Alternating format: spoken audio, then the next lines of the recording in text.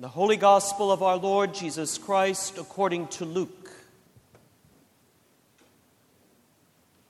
On the first day of the week, at early dawn, they came to the tomb, taking the spices that they had prepared.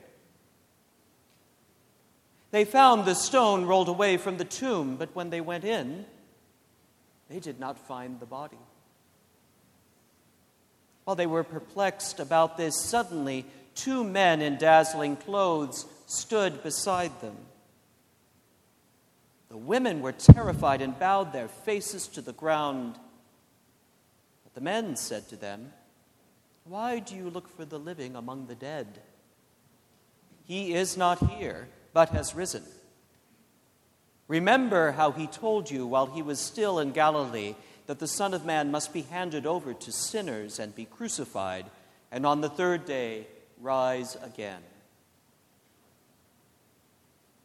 Then they remembered his words, and returning from the tomb, they told all this to the 11 and to all the rest.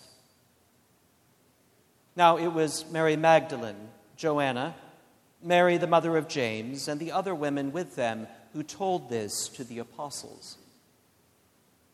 But these words seemed to them an idle tale, and they did not believe them. But Peter got up and ran to the tomb. Stooping and looking in, he saw the linen cloths by themselves. Then he went home, amazed at what had happened. The Gospel of the Lord.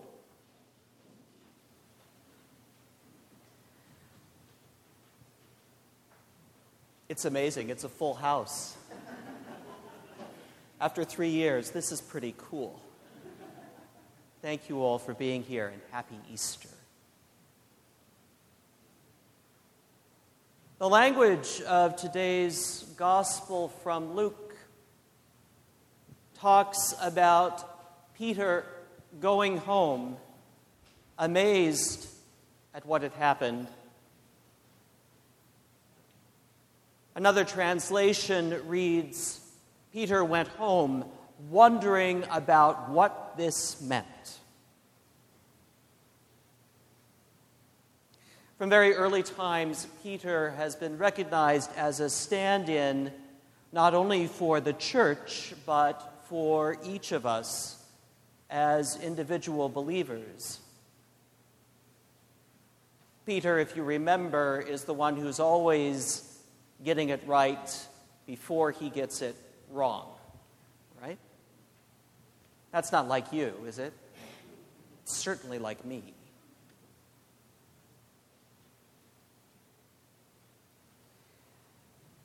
One of my favorite questions to ask on Easter Sundays, and those of you who know me may remember this, is to ask, why are you here?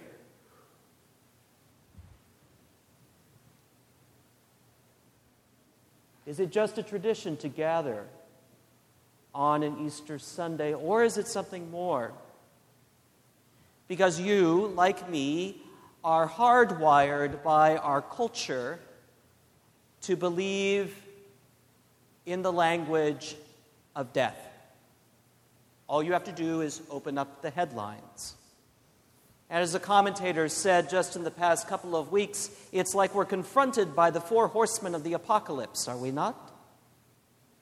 War, pestilence for sure, and famine, which we are all being warned about as there are delays in placing the grain in the earth for the spring harvest in one of the great bread baskets of the globe. And of course, the 4th horseman comes along right on their heels, the horseman of death. If you buy into the secular line, that's all there is, ultimately. We're born, we live, we die. Full stop. Maybe we're lucky we get born into a place where we are a little bit more comfortable. We certainly spend a great deal of effort to protect our comfort, do we not?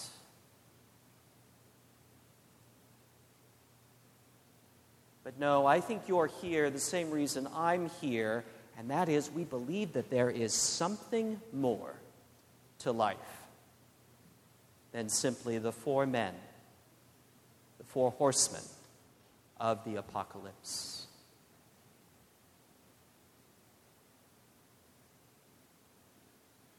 Our most ancient spiritual ancestors had two things to say.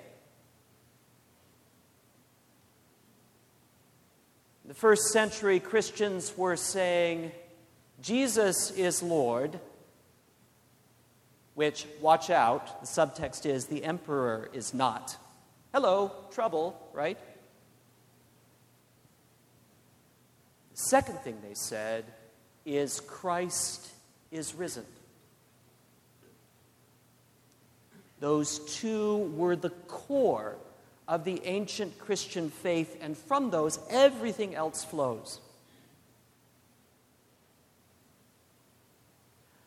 Our spiritual ancestors understood that to bear witness to Easter was to confront the four horsemen of the apocalypse right where they were,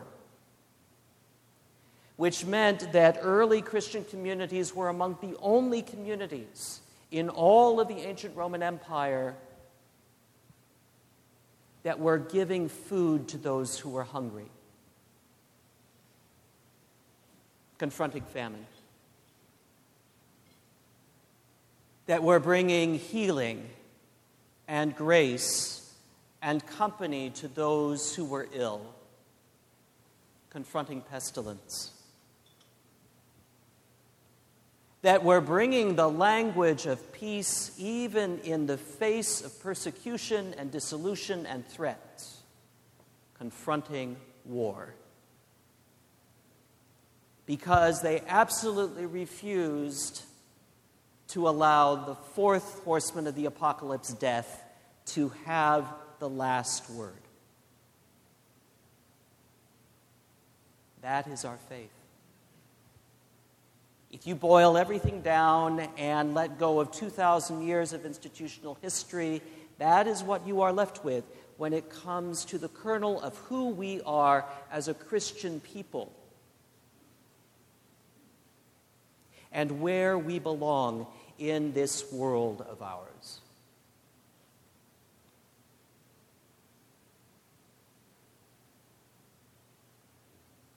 We have an agenda.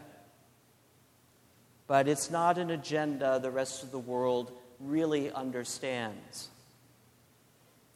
When we are confronted by pestilence, we organize for healing.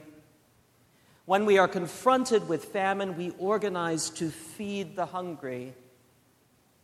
When we are confronted by war, we organize for peace.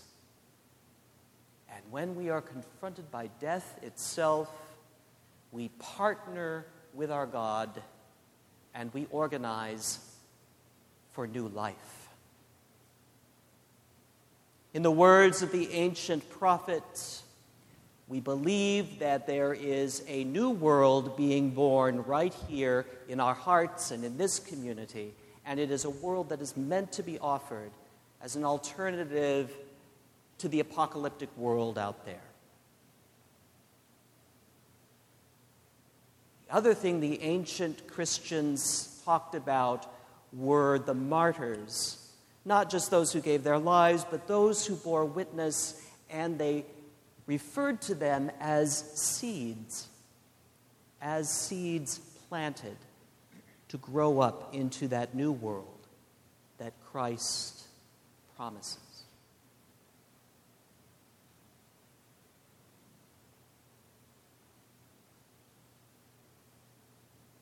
So, like Peter, this day we are at the empty tomb and we are wondering what it means. It means that we are being called to be a new kind of people yet again, even after 2,000 years. To be seeds planted in the world, seeds of something new. That is our Easter hope.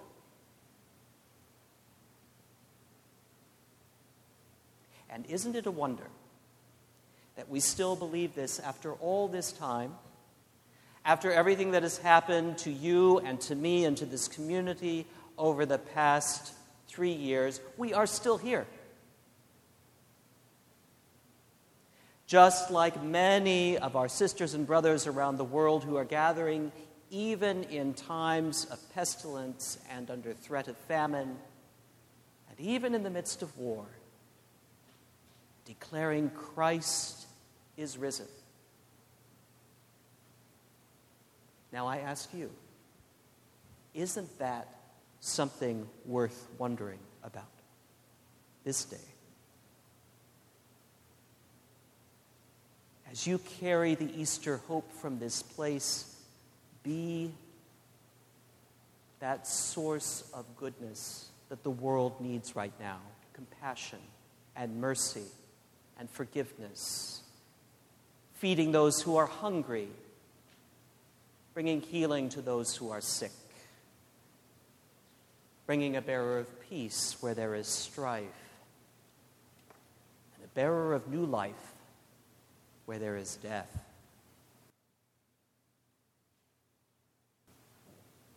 Now, here's a way of putting it that I think most of us who live in southern Marin will understand. Resurrection is a participatory sport. Right? It's not a passive one. So I invite you over the next 50 days of Easter to participate. Of course, you're always welcome here. Yes, that is partly what I mean. You all know what I like to say. We're here for the other 51 weeks of the year, but what I really mean is show up out there with this message, if carried nowhere else, in your heart of hearts. You are the seeds of the new creation. That is why you are also called an Easter people.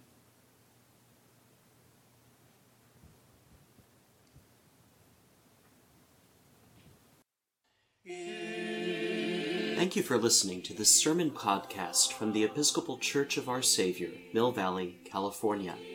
We are a growing community welcoming those seeking to deepen their relationship with God and to journey in faith with God's people through the breaking of bread and in service to others in Christ's name.